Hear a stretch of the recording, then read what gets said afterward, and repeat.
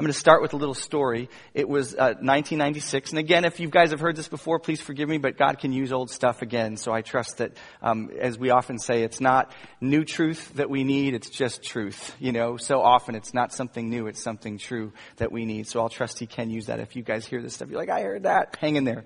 1996. It was 22 years ago. I was kind of a baby believer. I'd been a believer for 4 years, but not super fast grower believer, So I am overcome with doubt. I just did not know how I was going to be a Christian anymore. Like, that's where it was. I was overcome with doubt to such a significant degree, such a crippling degree for so long, that I didn't know how I was going to be a Christian anymore. Like, that was it. Like, I don't know if I can do this anymore, period. I was confused about something Jesus had said. It seemed to me that He had made a promise, a prediction about His second coming in Matthew 25 that just could not be true. It was even something theologians had debated. But as much as I wanted, I just could not accept any of their explanations in my spirit. They all just seemed like cop-outs to me. I don't want to go into the details of this particular text. That's not necessary for this morning. But the point is, I seriously feared that I had found Jesus saying something that was not true at all. And that possibility meant that I couldn't trust Him anymore, and that horrified me. I felt completely dejected and fearful, and I would lose my faith because of it. That's how I felt. It was significant enough to me that after much studying and searching, I believe I may have decided to fast for several days over a specific weekend. And over that weekend, I devoted myself, I think, my recollection, Lord knows if I'm recollecting wrong, but I think I devoted myself to hours of prayer and study, fasting. And just as Sunday night came to a close, I had to go home because I had to go to sleep and I had to eat and I was exhausted. But I had no answer. And I felt empty, and I felt like a failure. I remember just sitting down as I was about to leave, just full of doubt and fearful of facing a future, more of my future, without faith. And for some reason, I decided to pray just one last time. I mean, all this, for me, in terms of my relative state, all this fasting, all this prayer, all this searching, all this seeking. And I decided I'm just going to pray one last time. So I did. I sat down on the steps. I remember this very clearly. Just, God, I'm trying this one last time. Will you please help me with this? And in the quietness of my desperate prayer, I heard, not with physical ears, but I heard with spiritual ears. It was not audible physically, but it was completely discernible. It was words. They were a few short words, as clear to me as if they had been spoken out loud. And they were about the passage I was struggling with. And I heard these specific words in my heart. Read it again. And read it carefully. I heard. I mean, hours and hours and months of study and wrestling. I think I wrote D.A. Carson about it eventually. This great theologian in Illinois, like king of theology guy in the universe. If you're in the little evangelical part of Christendom. And he wrote me back. But I had studied this forever. MacArthur, F.F. Bruce, if you've heard of those guys, big theologicals. And I'm looking for this huge, profound answer. And what I hear from God is, read it again. And read it carefully. What can I say? I did. And I tried to read it very carefully. And suddenly, I saw something there in the text, right in the Bible's words, that I had missed for what seemed like years. The answer was right there all along in the text, available to my naked eye, and somehow I had been blind to the logic of it. Sometime after this, I read again about it in several theologians' works. I think it was D.A. Carson I wrote to confirm. Had I seen what he had seen? and I read it, in an IV Press dictionary, did they see what I had seen? Could they show me and confirm to me, an unstudied kid, that what I had seen and suddenly became so obvious and clear to me was tenable? I mean, how could I have missed it all these months, if not years? And they said, yeah, of course. That's what we think. I couldn't believe it. But it didn't matter if they'd had tons of degrees. It didn't matter if I didn't have any degrees. It was the Holy Spirit communicating with my spirit that made all the difference in the world. I couldn't believe that night I was finally free from this paralyzing doubt I'd struggled with for so long.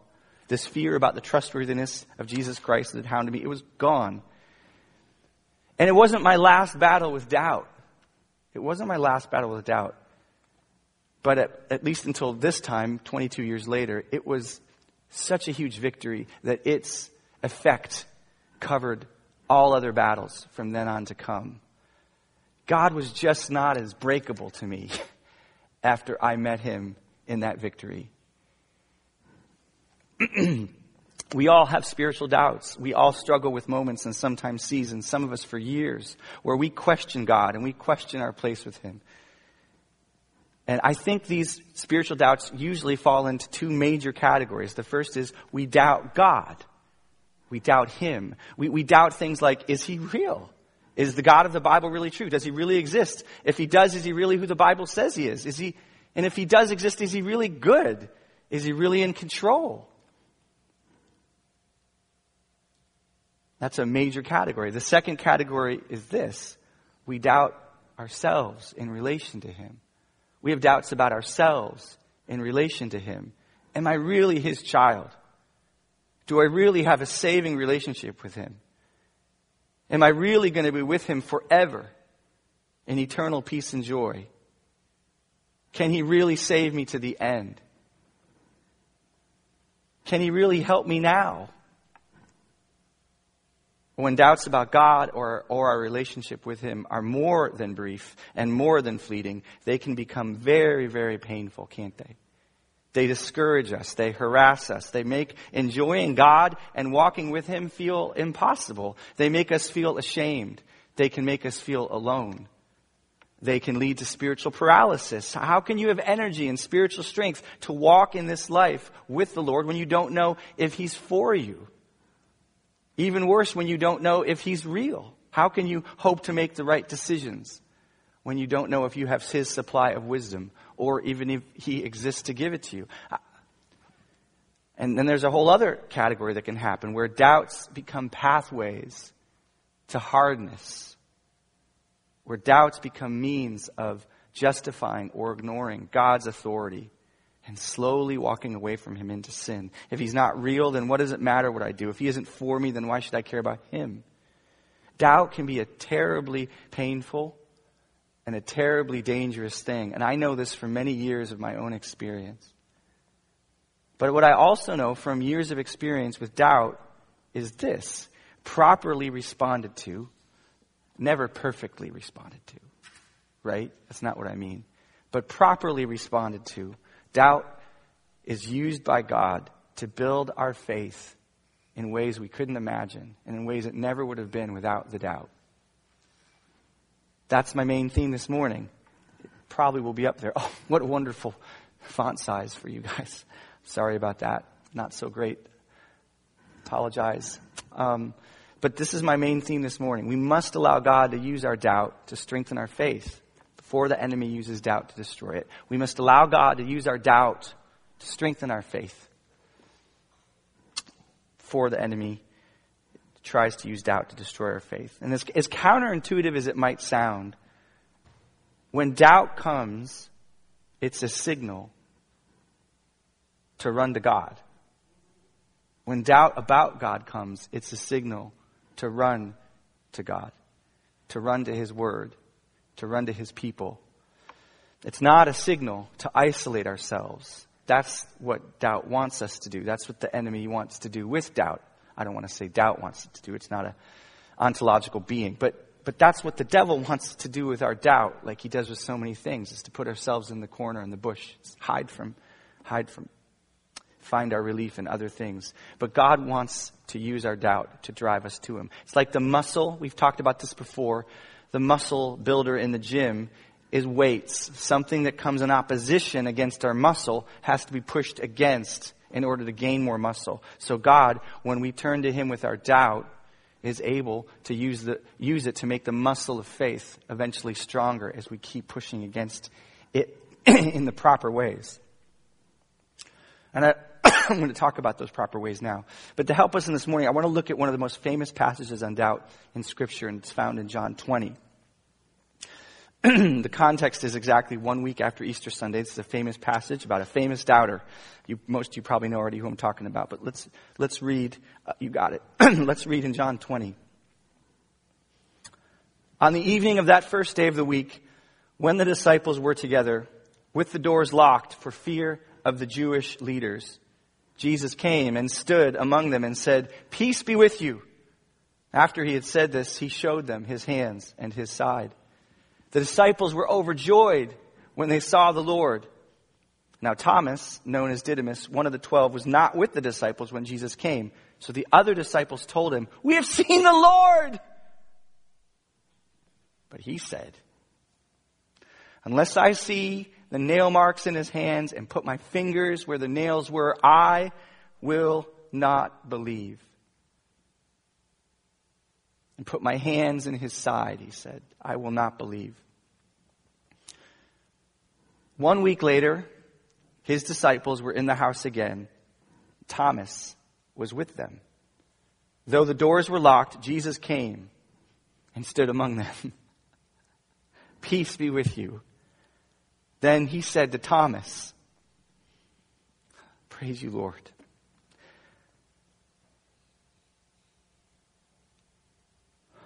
Put your finger here.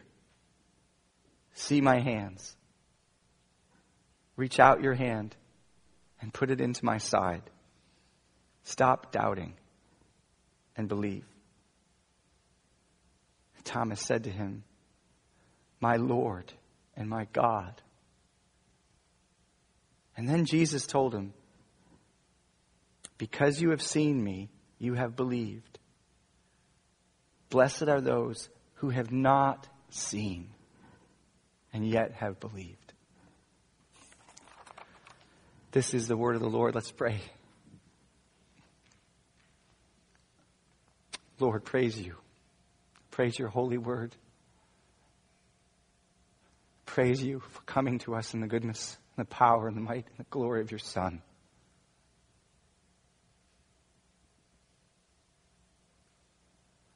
Lord, I am undeservedly affected by this passage now. So I am trusting your grace and your mercy is at work, and I just want it to be at work in all of our hearts. Would you, through your Holy Spirit, meet everyone here, whether through this message or despite it, by it or around it, meet us today, each and every one. We pray for Buzz and those kids. We pray for folks who are praying and talking out in the hallways. We pray your Spirit would anoint all of this. Do in us what we can't do for ourselves. In Jesus' name we pray. Amen. The first point of this passage is this, for me, for this message. God is not intimidated by your doubt and wants you to deal humbly and openly with him and his people about it. That's a long point. I used to write longer points. I know. God is not intimidated by your doubt, and he wants you to deal humbly and openly with him and his people about it. That's point one. So let's talk about this a little bit. Why do I think that or see that in this passage? So we have Thomas this morning, and let's just say Thomas is representing us, right? Because we're not Jesus in this story. We're more likely to be Thomas. He's a loyal follower. He's a committed disciple of the Lord. And now, post-resurrection, Thomas, who's given his life to following Jesus for 3 years, has just seen his Lord executed for blasphemy. And he's likely traumatized and rejected and fearful.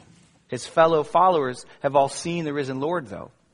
So their fear has turned into hope, but his is not, because he hasn't seen him yet. And he declares against their witness in the prison cell of his brokenness and fear and shock and discouragement. Unless I see the nail marks in his hand, put my fingers where the nails were, and put my hands into his side, I will not believe. It seems really possible. This is just a man who's just been crushed. Sorrow after sorrow, dejection after dejection, and fearful. And if you follow Thomas along in other passages, you see Thomas has, at least in what we're offered, a real melancholy spirit, a real discourageable spirit. He's a real true follower. He's loyal to the Lord, but he's pessimistic in the pictures we have of him. Now, make no mistake, I think Thomas should believe. I mean, this is Jesus who has done countless miracles. This is the Jesus who commands us all to believe, though we've not seen him. But Thomas saw Jesus raise Lazarus from the dead. Thomas saw Jesus walk on the water. Thomas saw Jesus calm the storm, and ad infinitum of the miracles that Jesus did. Yet after all that, he's in deep trouble. He needs to believe in order to follow Jesus. He needs to believe in order to receive eternal life. So there's not just a relational issue between his trauma and his Lord. There's a real critical matter here. Belief is of utmost importance. Faith in the Lord is commanded and demanded. It's not a trite thing. But he doesn't have it right now. He's not exactly, we'll talk about this in a second, living in unbelief. I wouldn't say that. But he's not believing what they said. At least not according to his own words. I will not believe. That's what he says. But look at what he does. He doesn't hide it. Where is Thomas? He's among his close friends. He doesn't pretend he's someone he's not. He's with his close friends, and he's telling them the truth about himself. We might put it in another way today if we were speaking our own words. I'm in trouble with my faith, and I need help. And I need help from God. That's the way we might put it. I think Thomas's presence with his disciples at this dangerous point and his open honesty about his doubt, declaring his trouble to his closest friends who are committed to Jesus, I believe these things demonstrate a wonderful, wonderful thing. It's an implicit sign of this man's desire to be a man of faith and his humility and his crying out, in a sense, to be with them and to say the truth about himself. It's very important. And so that just, I think God's showing us in this text, this is part of how you deal humbly and openly with your doubt. Sometimes when we doubt God or a relationship with him, we want to hide from God's people. We fear rejection. We fear the loss of respect we crave. We fear being a burden or a bore or being not looked on in the way we want to. We don't want to be real about it. We feel vulnerable. Maybe we'll fear we'll be ridiculed or just told simplistic things. You believe. God doesn't have time for your doubts. I remember struggling with doubt early in my walk, going to a pastor at this church. And he said to me, God isn't asking you to doubt. He's asking you to believe. The tone I remember was very much that. Like, God isn't asking you to doubt. He's asking you to believe. It was just like, okay. Oh, thank you. That kind of response. And he, in that moment, I think he wanted to move on to other things, That kind of response can leave you unwilling to open yourself up again. We can fear God's displeasure, not just the person who might ridicule us, but God. We know God wants faith. We know without faith it's not possible to please him. We know from the Bible he deserves trust. So we can feel this sense of shame, condemnation before him. We don't want to go to him. But is that where God wants us? Is that where he wants me? Is that where he meets us? In Matthew 14, Peter's walking on the water with Jesus. And yes, it would have been better if Peter had stayed above the waves and kept his eyes on Jesus and rock and rolled it, right? But once he lost sight of the Lord, once he lost sight of Jesus, and he fixed his gaze on the earthly circumstances, the wind and the waves, once he began to shrink and sink through the loss of his faith, what's his best next move? Keep it to himself? Forget it. It's okay. Oh, please, I'm sorry I couldn't believe. No, he says, Lord, save me. Lord, save me. And when he gets up, Jesus says to him, you of little faith, why did you doubt? But he also got saved from drowning. So yeah, he got a talking to, but he isn't sleeping with the fishes. No wonder Jude, writing through the Holy Spirit, commands us, be merciful to those who doubt. Be merciful, because God is merciful. In Mark 9, when the father whose son was demon-possessed tells Jesus, if you can do anything, take pity on us and help us. Jesus' reply is, if you can, like if I can, all things are possible to him who believes. When he heard this implicit correction and exhortation from Jesus, I mean, this is a desperate father in a desperate situation, and Jesus gives him a very small lecture. Right? I mean, that's what he does. This is a tough love moment. If I can, what do you mean, if I can? Who do you think you're talking to? All things are possible to him who believes. He doesn't sulk back, this guy. His response isn't, in pride, reversed, expressing itself in fear and shame, inverted pride. He doesn't say, well, I guess I'm really not pleasing Jesus here. I guess he's just too hard on me, and I guess he won't help. No, this man, he does not deny that Jesus deserves his full faith, but he also honestly and passionately declares his need for help. Immediately, the boy's father cried out and said, I do believe. Help my unbelief. I got a little bit, but I got a whole lot else that's not. I'm hanging on by a thread. Please help. I got 5 loaves and 3 fishes for 5,000 people.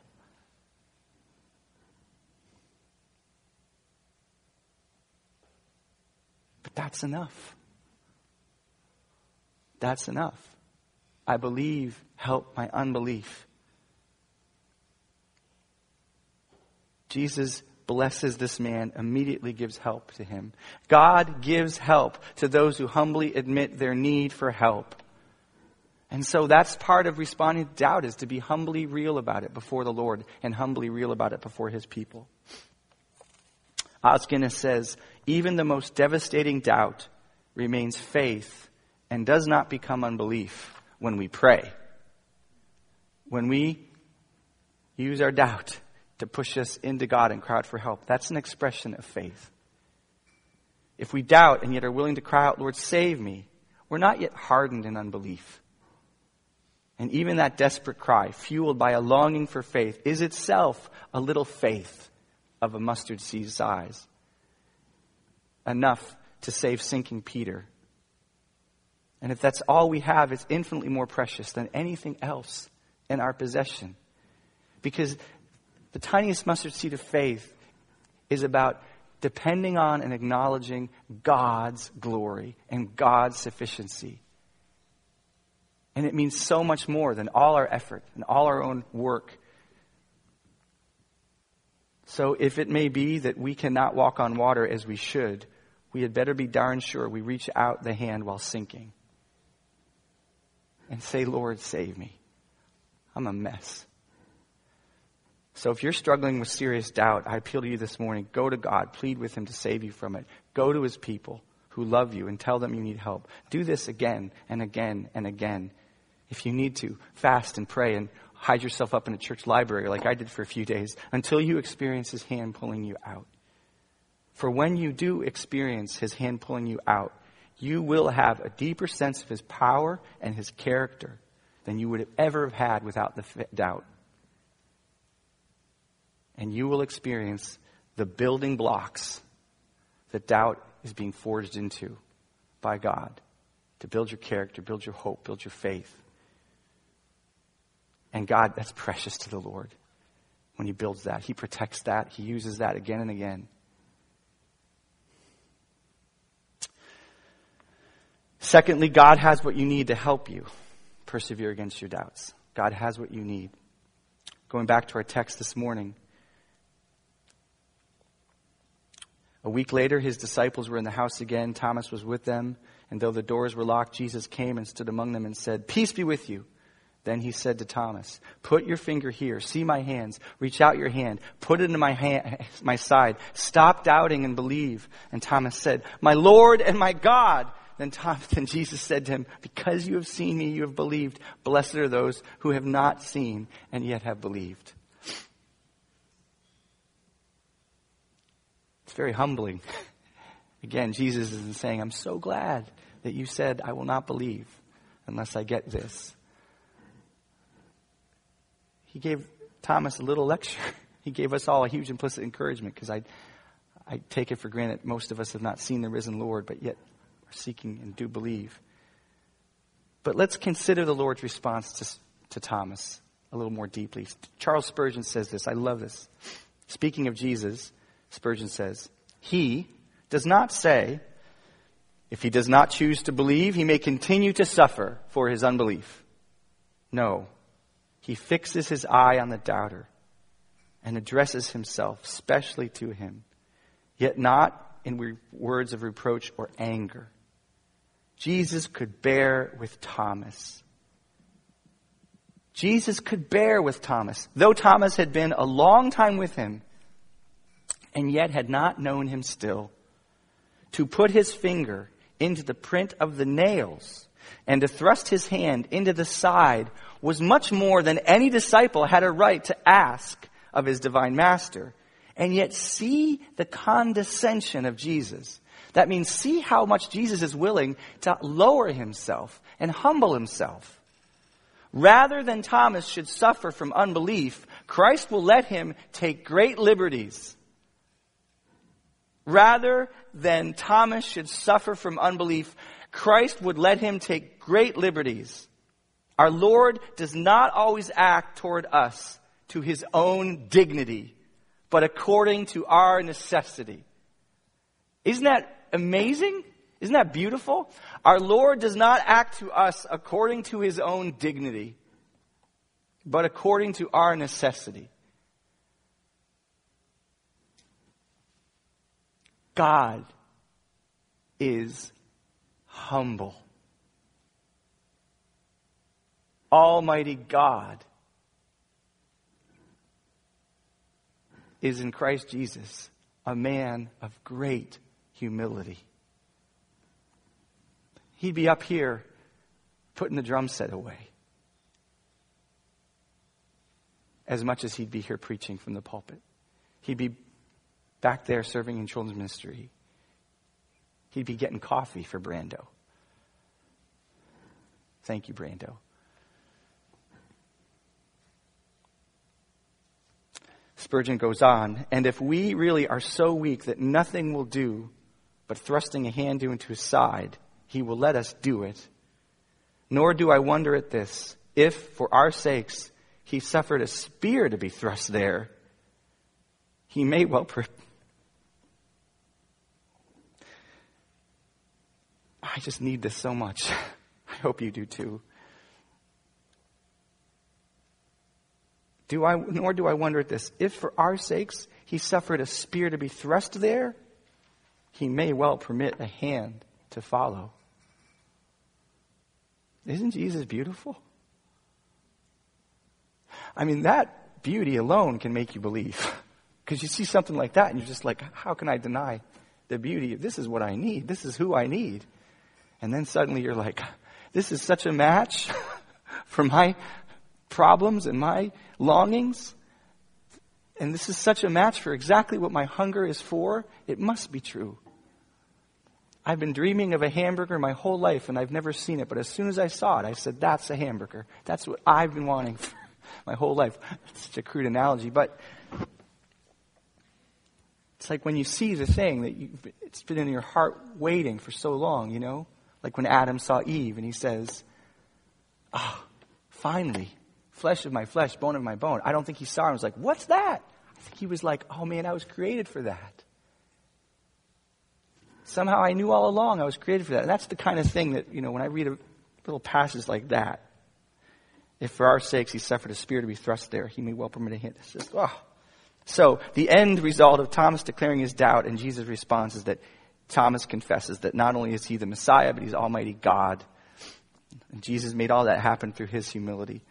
What is it specifically that you need to battle your doubts and to find robust faith? To some degree, it depends on the cause of your doubt, right? Which can vary. But whatever it is you need, Jesus is willing to provide it. That's what this story is trying to tell us, what Spurgeon is trying to say. See, he's not unaware of your doubt. He's not intimidated by your doubt. He's certainly not unprepared. He's not unaware of it, and he's not intimidated by it, and he's not unprepared to lay its controlling grip to waste. It's not too hard for him to take your doubts and your struggles and blow them to bits. But he does it in his time because he's got a lot of things to draw out from us through our struggle. Ed Welch says, well, let's talk about a few specific resources, though, that God uses to help us with our doubt. So getting into a little bit of the weeds of how God helps us. Let's start with his word, God's word. Ed Welch says, here is one of the great does of all time. When doubts flare, read the Bible. That has become my number one response to doubts. Paul declares in Romans 10:17, so faith comes from hearing, and hearing by the word of Christ. Faith comes from hearing, and hearing by the word of Christ. Faith comes from seeing Jesus. Sometimes that comes through people like Charles Spurgeon exegeting him, unpacking him for us, helps us see his word better. Sometimes, I think it's always essential, God meets us in his word directly. God's word is self-authenticating. That's an old theological aphorism, like truth. God's word is self-authenticating. What it means is that the Holy Spirit works in our spirit to bear witness to the truth of God's word. This is why getting in God's word and seeing God's word, like seriously and carefully meditating on it, is so important. You're giving God's words the chance to speak to you, not just from the page to your eyes, but from his spirit to your spirit. When you read God's word, you're giving his words the chance to speak to you, not just from the pages to your eyes, but God uses these natural things like words and pages to work his spirit into our spirits, where faith is sown in the invisible place of our heart. There's a season where I really struggled with the question, is the Bible trustworthy? Is it really God's word? And I would be driven back to it again and again, and to other books to deal with things that I thought were possible contradictions or mistakes. But as I looked and I studied and I looked and I studied, and more I discovered, from amazing prophecies fulfilled to the piercing personal words of Jesus, like we just read in God's servant, I came to a fuller and fuller belief that Proverbs 35 is true. Every word of God proves true. He is a shield to those who take refuge in him. But there's also this other truth. Satan, as he did with Eve and he did with Jesus, can use God's own words to create doubt in us. But he never overcomes a studied, humble understanding of God's word. Satan's tactic is to twist God's word, or to mute it, or to have it say what it doesn't actually mean. And if you're really looking for a way out of Christianity, though, if you really are looking, if your doubts are really about you, if you've moved from doubting to really looking for a way out, you can read just enough Bible superficially to give yourself an unjustified exit ramp. My mom used to say this phrase. She said, to him who believes no proof is necessary. To him who does not believe, no proof is sufficient. And that's a simplistic way. It doesn't really live in the place of doubt that I'm talking about. But her point is that if someone really doesn't want to believe the Bible, they can find things on a superficial level to beat it up with. But if you're truly looking to hold on to God through your doubts, and you come to his word respectfully and prayerfully, then I believe God will prove himself faithful. And it may take a long time. It may take, in some cases with some issues, it might take years. For me, it did. I think that Matthew 25 issue had been going on that I talked about. I think that had probably had at least several years of its teeth in me. My best recollection. A second resource besides his word is his mercy. And here I mean that there are times, not all the time, but there are times when our doubts are mingled with and rooted in part in sin and in disobedience. Another personal anecdote. I remember a terrible season of doubting about my assurance before God. And this isn't always the case, by the way. Your doubts are not always rooted or mingled with your disobedience. So this is just, hey, it's possible. But I remember just really being stricken with this fear that I wasn't God's kid anymore. I couldn't shake it. And I remember reading this book, How Can I Be Sure I'm a Christian? That was the title of the book. It was either How Can I or How Can You Be Sure You're a Christian? But it was by Donald Whitney. And in the book, he talks about different problems that get in the way of our faith. And one of them is hatred. It's like, shock. But he basically says, listen, if you are hating God's people or hating someone, you can't expect to be assured that you're a Christian, even if you are one. You're just going to plug up the pipeline between you and God so much that your hatred for somebody will make it harder for you to believe. And it just convicted me that I was really, really struggling in my relationship with this brother at this church I was at. And that I realized that I was in deep resentment about him. I'd gotten to a pretty bitter place. And as I confessed that, as I worked through that, I felt this release of the pain of that doubt of, am I God's kid? So sometimes there are areas of sin in your life that can pollute God's flow to you that you need to deal with. And a third resource is I just want to mention to you, there are other resources, but a third resource is persevering, even in the midst of your doubts, persevering to the point of answered prayer. I'll explain what I mean, but it's persevering through your doubts to the point of answered prayer. And what I mean is that one of the attributes of God is what theologians call his immanence. It means he's always near. He's aware of everything in your life. And so what this means is that you can go to him about everything in your life. And you can trust that he wants to and can help you. And I find I'm surprised by this, on a daily basis. That I catch myself just implicitly by default, unconsciously believing that God's not a part of this. God's not a part of this problem I have with my car.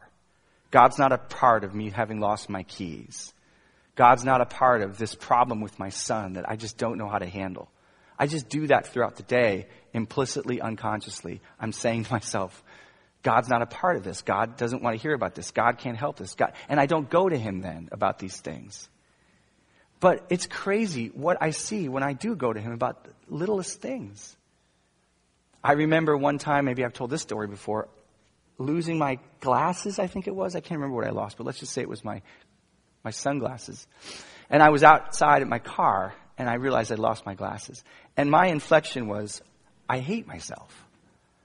It wasn't everyone come and feel bad for me. It was just this proud judgment on myself. This is a weakness I have that's so pervasive. I just forget things all the time. And I do. I have a terrible problem with forgetting things. Every day. David just gave me my wallet today. I left it at his house on Wednesday night. That's how I live. My community of friends takes care of my wallet. I have a leather jacket I used to love. A lot of you guys know about it. It's gone. It's at somebody's house in this church, or somebody who probably left the church. I'll probably never see that jacket again. If you found a leather jacket, it's probably mine. But I remember standing at my car and just saying, I hate who I am. This is awful.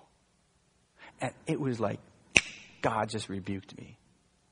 He was just there was a sense of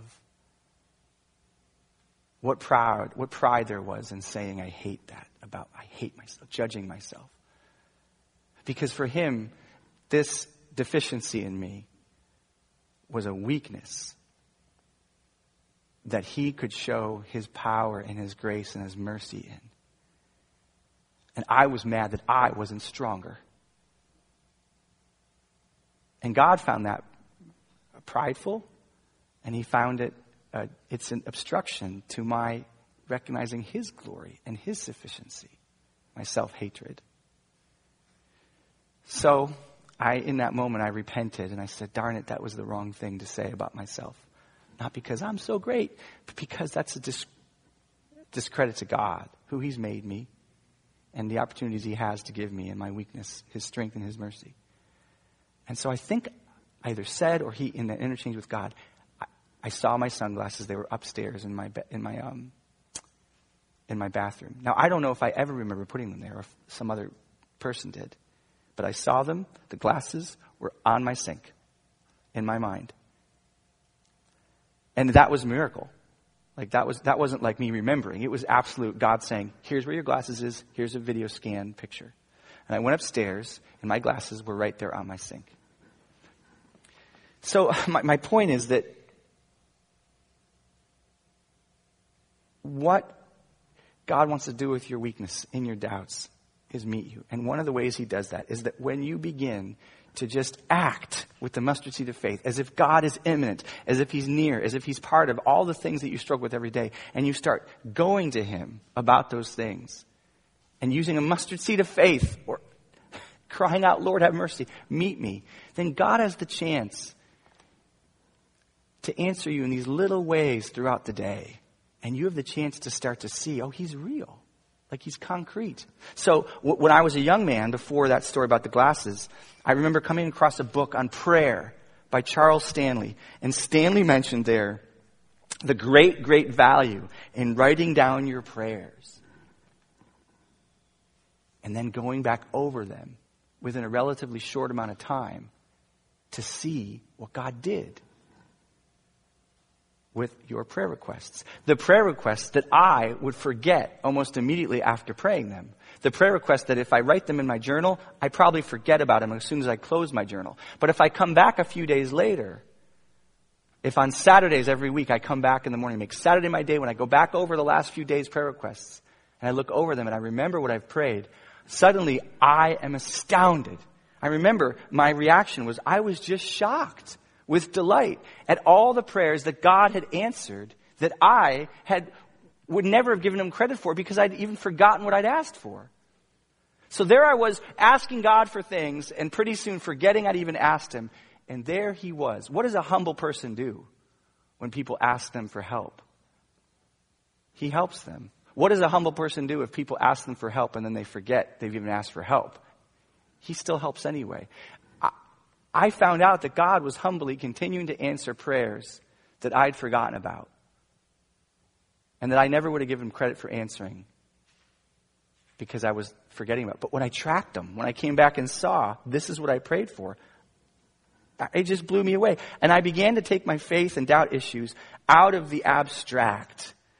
That moved me out of my doubts in this abstract theological realm of, does God exist?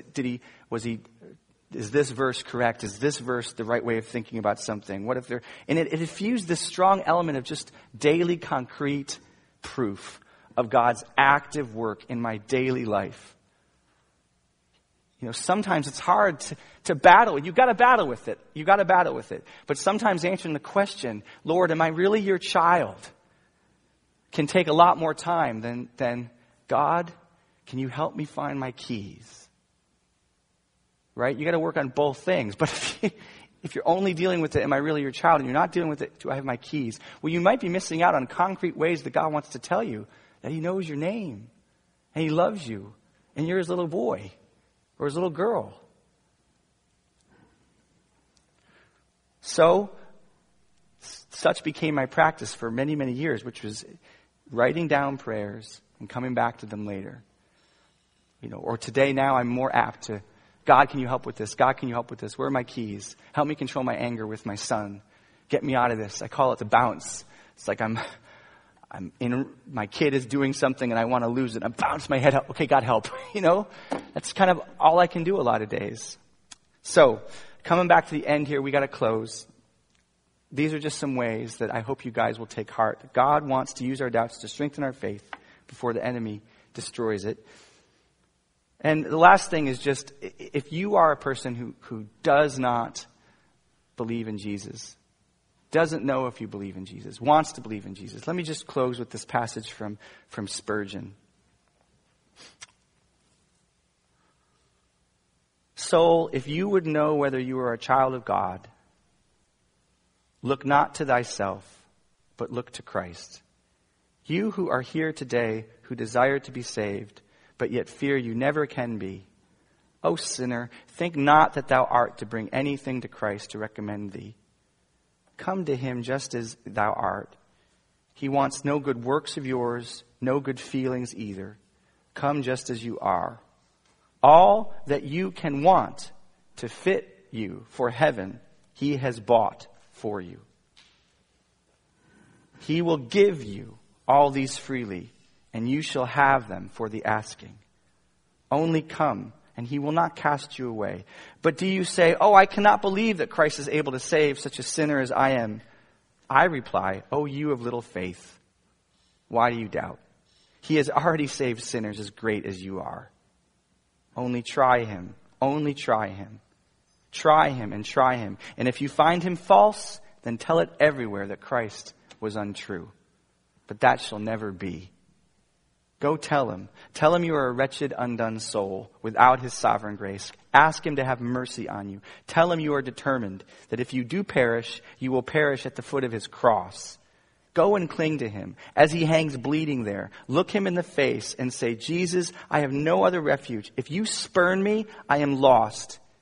But I will never go from you. I will clasp thee in life and clasp thee in death as the only rock of my soul's salvation. Depend on it. You shall not be sent empty away.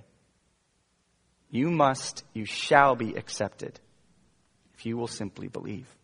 And I would add, with even the weakest and smallest of faiths.